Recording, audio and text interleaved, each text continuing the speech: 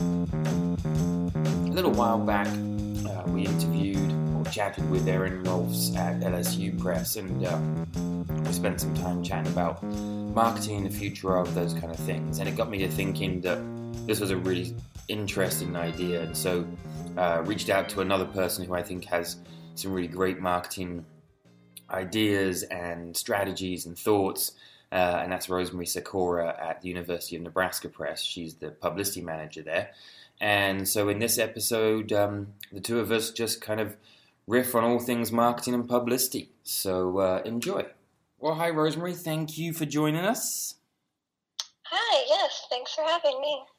So I thought we would do a little, dive into general marketing and publicity stuff and kind of, use some trigger keyword type approach that we've sent to each other just to kind of see where things take us and, what our thoughts are on marketing and publicity now and in the future. Sound good?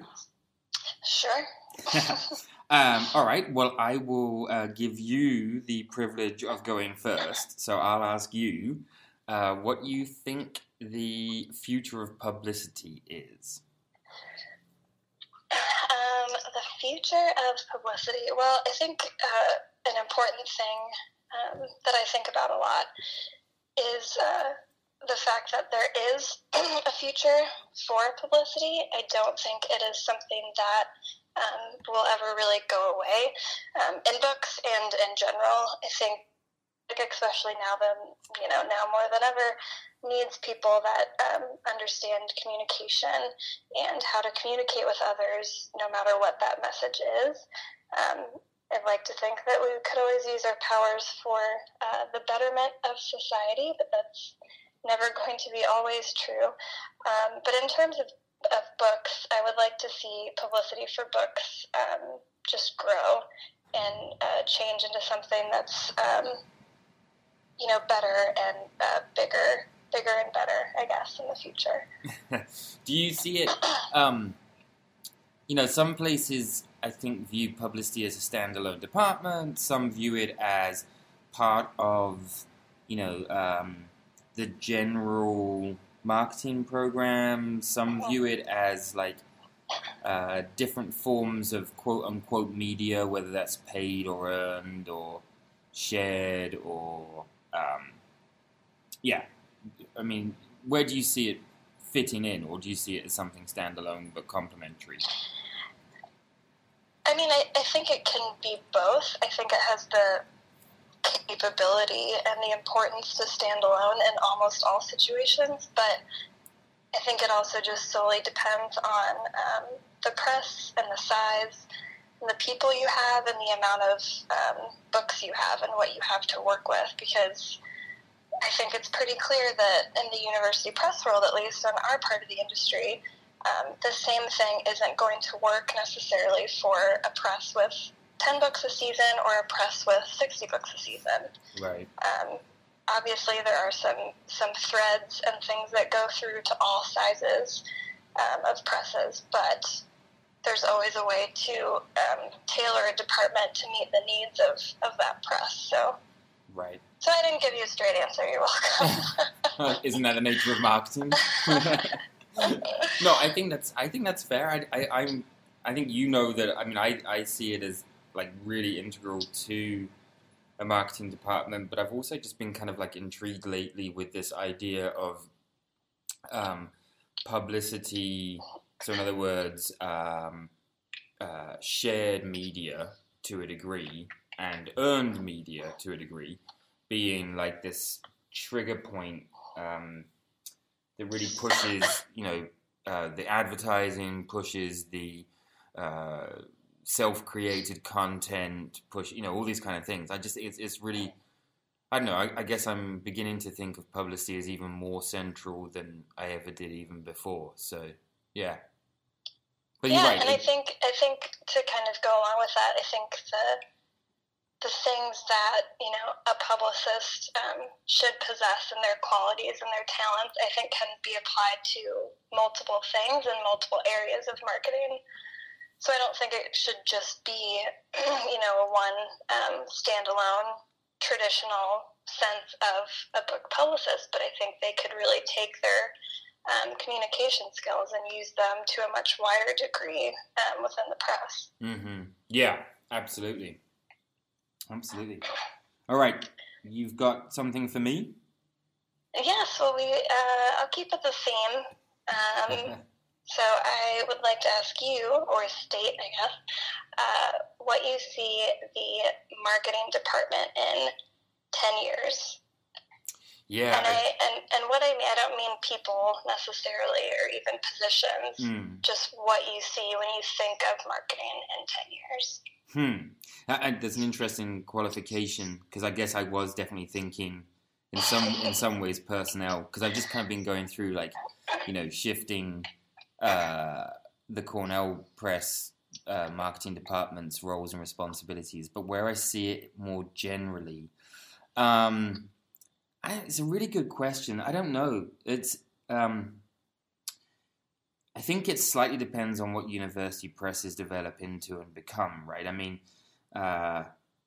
if at some point consolidation occurs in the university press world, which I'm not saying it will or won't, just like if it does, and we have less presses than we currently have, and you're looking for scalability and savings and efficiencies and things like that, then I don't know, maybe marketing departments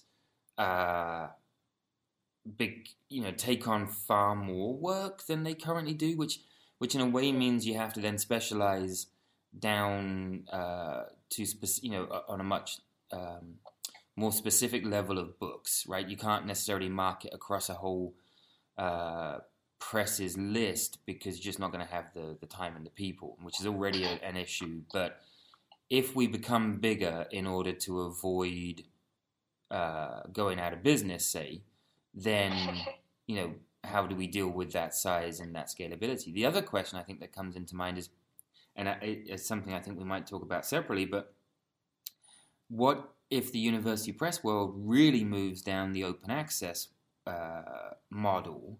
Because that's really going to change how our marketing team functions as well. Right. We're all, there's a lot of presses who believe that journals will have some more functionality for us beyond the sort of, classic presses that already publish journals. So how's that going to change marketing? Will marketing split into two, like you guys have at Nebraska, where you've got journals marketing and book marketing? Or will you take on more data analysis type of people in order to deal with, chapter by chapter sales and article sales and non-complete book sales? I think those are all interesting things. And then what happens if the book itself changes, right? So what happens if the classic model of promotion and tenure that we've produced mission-based books for so long, what if that changes? And what if promotion and tenure doesn't require the same physical format book anymore? Then how do we market that? Are we marketing, so I think the next 10 years, probably just as any 10 years, but I do think the next 10 years are really fascinating, because I think university presses could shift dramatically in not just who we are, but what we produce and therefore market and sell. So I gave you a wishy-washy answer in response. Well, I think it's, I did that on purpose. One, because I know you are easily tricked down into rabbit holes. Thanks. But also, I just think it's an interesting thing to think about in terms of our industry, because a lot of other industries in this world, marketing plays a very substantial, big role and has a lot of money to spend and be quirky and do all sorts of these, cool advertising things and really make a brand. But books are obviously very different. So there's kind of a unique side to what we do in the placement that we're in, and depending on how you define what is marketing, I think maybe in 10 years we won't necessarily have marketing departments. They'll be public relation departments or author relation departments or interesting. Maybe a communication department and a sales department. I don't know. I don't know how you can market your product and not have any money to do so. Yeah. That's really... I wonder what will happen. That's really fascinating. I mean, do you think that... do you think that marketing departments will take on, or could take on, an acquiring role? And by that, I mean not to take away from what acquisitions editors are doing, but to look for different types of content that might not fit within the traditional realm of what a university press acquiring editor is doing, right? Like, right. Is that something that could happen, or is that, I mean, going the wrong way because, yeah? I think that's a question for another podcast. Fair enough. All right, we'll leave that there. And so we're in between the classic pub trip times of the year, but I'm sure you're already beginning to think that about the one in probably early May or whenever it is. So I just throw the words to you, pub trip, and what do you have in response? My immediate response is to do more. It's a cool, unique thing that, publicity managers, publicists, whoever, get to do and get to go out and talk to people in the real world and get away from the press and kind of see what people are interested in. And I think a lot of presses probably use it in a pretty traditional way. I know we do it in Nebraska. You meet with book editors of various places, and then, try to throw in a couple quirky, different contacts who maybe you don't meet with every season, because not every season, you have a fishing memoir or whatever it might be. Yeah. But I would like to expand it, and I would love to visit more like event coordinators at different venues and bookstores, see more authors in person when you can, expand the media list. I would love to meet with more TV people, but it's really hard if you don't live, in New York, essentially. And see other publishers, have some other, peer-on-peer conversations, and do kind of the, annual conference thing, but in a more condensed one-on-one setting, which I've tried different versions of all of that, and it's a lot of work. So it's kind of you have to be dedicated and really want to do it, but it's like anything else. It's making relationships, and to make those things work, you have to see these people in person. Not everything can be online. Right. Interesting. I mean, it falls into line with your future of publicity, right? The expansion, the growing, become something more. I'm intrigued by the idea of like meeting with event coordinators and setting up other non-traditional and media and author type things and pushing it outside of just like the New York Times, right? Right, and we have various sales reps.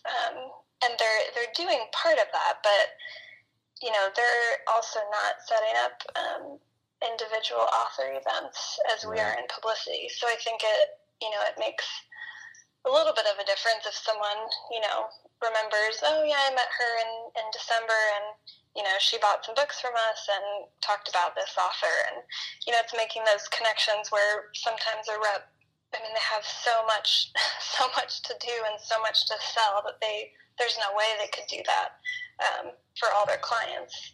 Right. So. All right. Cool. What's next for me? Well, conveniently, since I've already mentioned sales reps, I will say sales conference with the reps. So anybody's going to think, listening to this, that we've got all this planned out, but it really isn't. It's just how it's falling together nicely. Sales conference with the reps. Yeah. I don't know. This is one where, Well, you said trigger words. Yeah, So. I know. I'm triggered in many ways. I'm just trying to think about what I should say. No, I think the sales conferences have a role to play that is probably underappreciated still. We all still have sales reps in a sort of, one sense or another, a traditional manner.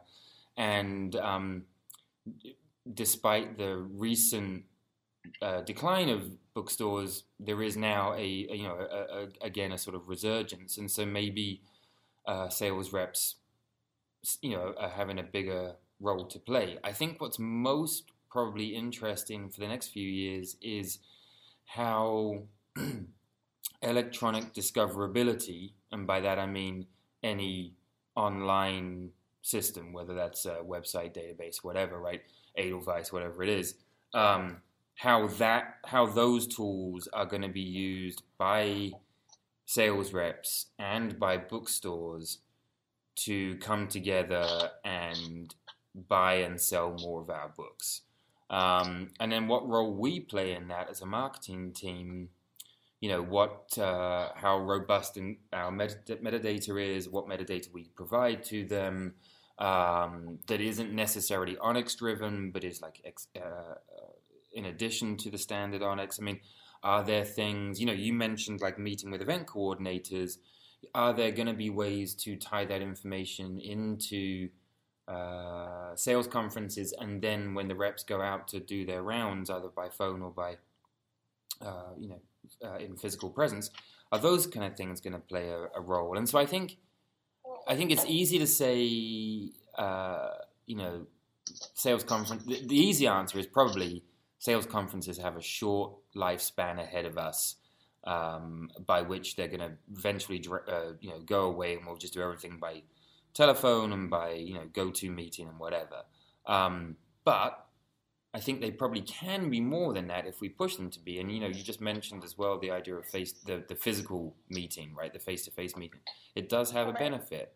So I think, I rather than looking at them as potentially a dying thing, I would say let's look at ways we can take more advantage of them.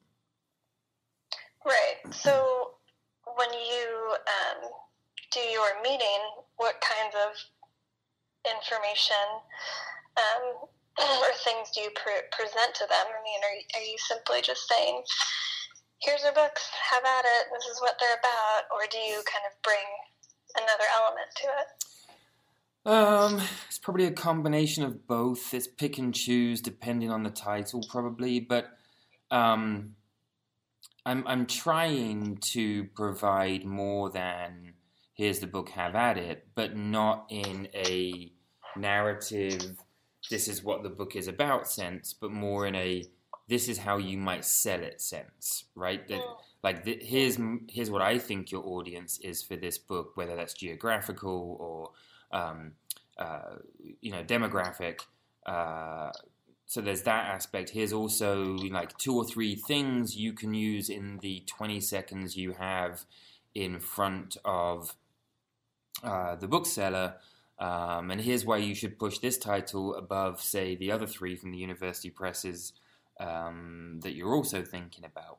So I'm looking for the quirky and the unusual, but also the really useful, and trying to give sales reps bullet point, quote-unquote, ammunition that they can use to sell that book, as opposed to describing the book in any kind of detail. Like, I really hope that they can read the basic description in the catalog or in Edelweiss, right? But I think that might change. I don't know. That's where I think it might change as we start to think about, maybe I start giving them keywords. Maybe maybe it's worth giving them. This is probably crazy, but like chapter synopses. I don't know. Things like that. Like maybe there are other pieces of metadata we can give them that would be useful. What do you think? You've done them. Yeah. I mean, in my brief couple experiences doing them, I always felt like it was a more useful conversation when you could talk frankly about the books and the authors, and what they really were and what works or even what doesn't, because some books are just simply going to sell better than others. Yeah. No matter what you do. It's just the way it is. Yeah. But in your experience also with that, have you ever had a sales rep say that it's a really excellent selling point that it's a well-written first book of its kind? I've not actually run into that rare beast. Oh, not useful, huh? Yeah, no, that's selling points are a thing, though, right? I mean, it's this is not perhaps something we were going to go into, and you're right, it's probably another podcast, but yeah, I mean, I don't know. I think selling points, they're another time. Yeah. But no, first book on, or well-researched, or right. even well-written are not things that I have run into with sales reps as being of value to them. Things like, uncovers new expose on X, that might be useful. I don't know, but like... Right. Yeah, right. Something concrete and specific is what I always try and find. All right. Enough on sales conferences. I'm gonna move to Facebook for you as the trigger word. So where does that take you? Well, I think in recent light of their new announcement about how they're going to basically try to manipulate isn't the right word, but their phrasing it is they're going to ask certain groups of people, what news sources are legit, essentially. Mm-hmm. So I think that's that's obviously what comes to mind because that's what's in the news about it. On a general sense, Facebook always just kind of baffles me because it's changed so much. From the very first time that it was a thing for college students, and now it's grown into this crazy beast of a thing that no one could have predicted. And I think it's interesting too because it feels for me as a person who was required essentially to get it in college, and now having aunts and uncles and my mom and whoever else on it, just the audience that uses it has changed so much, and it provides such a crazy interesting platform for whoever to speak their mind however they wish, and for people to read it and give immediate feedback. I mean, I guess that's more of a social media commentary in general, but it's a crazy social network. It really is. And I have a lot of feelings about it. What are you gonna... I guess I kind of struggle with Facebook. Like, I really get the value of Twitter to a marketing team. And I can see the value of Instagram for a very different purpose.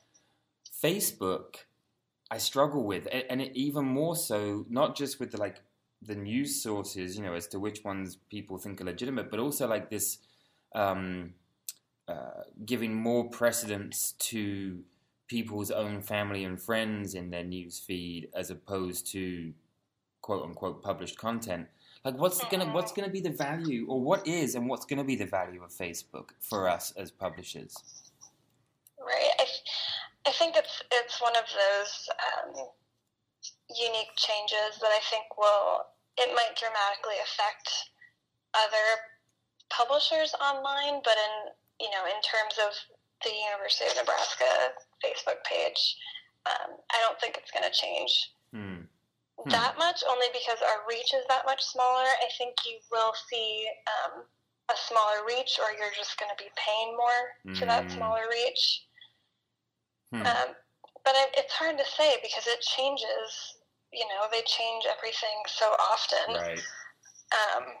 Yeah, it's hard to come up with any kind of concrete strategy for it because it does change so much. Right, and I almost feel like these types of questions kind of gradually always go into more of a philosophical conversation, because it's like, so essentially this company is more or less deciding what you see, right? Yeah. Which has been happening for a while and will continue to happen. And then it's just like very freaky to think about what the consequences are of that, and what we, allow or don't allow ourselves to see or believe or read. I mean, I know people who aren't on it anymore just because it's not worth their time. It's not something they like. They don't care about it. I'll have to admit, I look at it every day, but I don't post. I don't talk on it. I just scroll and see. It's video. Everything's video content. Yeah. And that'll change in a year. You know, it's probably another conversation as well. I feel like we have a number of future podcasts lined up here. Well, I don't know if that's. All right, ask me a last one as well.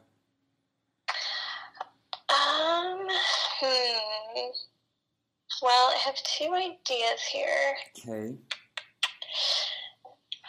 I think I'm going to go with the term free books. Did you just read my my blog post by any chance? No, it doesn't matter. Don't think so. don't worry about it. This has also just been on my mind. Partly because of what we were talking about with the what's a marketing department in 10 years, but also because we are at Cornell doing a big open access thing.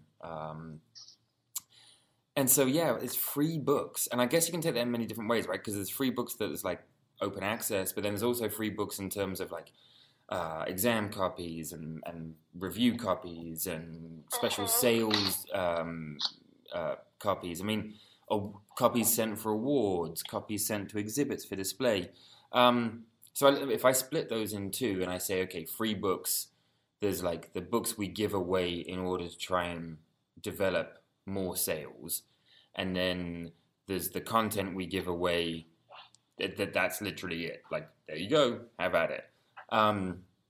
So taking the first one first, I get really worried that there is a sort of an injudicious use of gratis free copies, free books, and in it's it's free, it's cheap, it's really it's an inexpensive. I mean, I do believe it's the most inexpensive advertising weapon we have, because what is it? Unit cost is not very much, right? At the same time, if you send out thousands of them, you're basically adding it up pretty quick, and nobody even considers the fact that it costs money to mail them as well. So when you talk about us having limited budgets to market with, and then we are literally throwing, tens of thousands of books into society that no one paid for, I do wonder about the value of that, and maybe thinking more strategically about what we want to do with it, as opposed to, just grab a book and give it to somebody. And yet that really kind of contradicts as well with a little bit with how I feel about just getting content in people's hands so that they will talk about it, so that they will have a conversation about it. So that's one side. The other side is the open access side of free books, and how on earth you sell something that costs $0. And I think this is a really interesting concept. And not the freemium model where you use something free to get people to buy things later, because in a way that's not open access. In a way, open access is, here's the free thing and away you go, as opposed to here's the free thing and then hopefully you'll buy something from us later. That's sort of that's gravy on top if you get that, but it's not the model that currently, at least I think, is being used. I don't have any answers for how to do open access marketing right now. I have just more questions than anything. But hopefully those questions will lead to experimentation, and we can kind of try and see what does work, what doesn't work. more importantly, what are the goals at the end of it? Like, what's considered success? When you're trying to sell something that doesn't actually directly bring money back into the press. So yeah, that's kind of my like overall. When you say free books to me, that's kind of like what I start thinking. Yeah. What about you? I mean, I know you deal on the other side where you're sending out free books a lot, right? For media use. Yeah, free stuff for everyone. I guess I sort of viewed it in a much more tangible, the physical book, not in its online open access version or ebook version or what have you. But I think what's cool about the idea of being able to give away free books is kind of goes back to just human interaction and relationships, and not really knowing who's ever going to end up getting this book. I mean, we send thousands of copies of books to, I don't know, wherever, the New York Times, and they go in a bin and they sit there and they get cataloged into their system, and then kind of depends what happens from there. But you never know what, even if someone takes a free a galley and sells it online, even though we would not like that to happen, but whoever's going to buy that, who are they, and maybe they'll be interested in writing something about it. So I think it would be really fascinating to kind of, follow some of these free books we put out in the world and see how many, hands they pass through and who those hands belong to, and, what happens at each stage. Give them like a... No, I was going to say give them like a GPS chip where you can like... Sure, why not? I always think maybe more optimistically about some of that stuff, and kind of you never know. Like, if I had all the money in the world, I would happily send out hundreds of galleys for each trade book. Yeah. Just because you never know. Like last year at Book Expo, we got a couple really unique, cool bloggers that picked up copies and then ended up writing about it in, Book Riot and Bustle and other things like that. And I mean, you can't really buy that kind of stuff, it's just sort of, it's almost kind of a luck or something. Yeah, I think that's why I said, that's why I said there's sort of a tear in me, and that part of it does view it as a really, really cheap way of potentially getting some really, really good things to happen, like you're talking about. And I think in many ways that's sort of different to the, like, to me that's still targeted marketing, right? You're still going after a certain particular reader or audience at the end of it, as opposed to, I don't know, sending out 200 finished books for review and hoping something happens as a result. I know they're the same thing in many ways, but I also feel like they're slightly different. So, or maybe, speculating on 20 awards, right, where you end up giving away 80 books. What's the payoff from that? So, yeah, it's weird because you never know, and at the same time you're basically giving away your book for nothing. So, right. Well, and I think, this is a very small example, but a few, weeks, months, I don't even know, Goodreads announced very, very quietly that they were going to now charge for their giveaway program. Oh. So what used to be completely free, aside from mailing costs and, the physical book, Goodreads / Amazon now gets, however, couple $100 for authors signing up to give out their stuff for free. So obviously there's some value in it. For them. Otherwise they wouldn't have slapped a price tag on it, I think, right. if they couldn't see. And yes, they're just making money off of it, but I don't know. It would be interesting to see if they get as many as they have been before. Absolutely. All right, well, I think that was some really fascinating stuff that's probably going to make a lot of people either roll their eyes or applaud wildly. So hopefully we generate some discussion out of this, and anybody listening, feel free to contact either of us and give us a hard time or agree either way. But any last thoughts, Rosemary, before we wrap up? Oh, I don't think so. Well, in that case, I really appreciate you spending a little time and, just thinking about the different things that we deal with on a regular basis and thinking about what could be in terms of marketing and publicity. And, thank you. Yeah, of course. You're welcome. Well, that was Rosemary Sikora at the University of Nebraska Press. She is the publicity manager there, and you can follow her on Twitter at R.A.Sikora, S-E-K-O-R-A. You can also follow both Cornell University Press and the University of Nebraska Press on Twitter, and I encourage you to do so. And just for listening along, we'll give you a special discount off of Cornell's books, and you can use the code 09POD when you check out on our website, which is cornellpress.cornell.edu. You've been listening to 1869, the Cornell University Press podcast.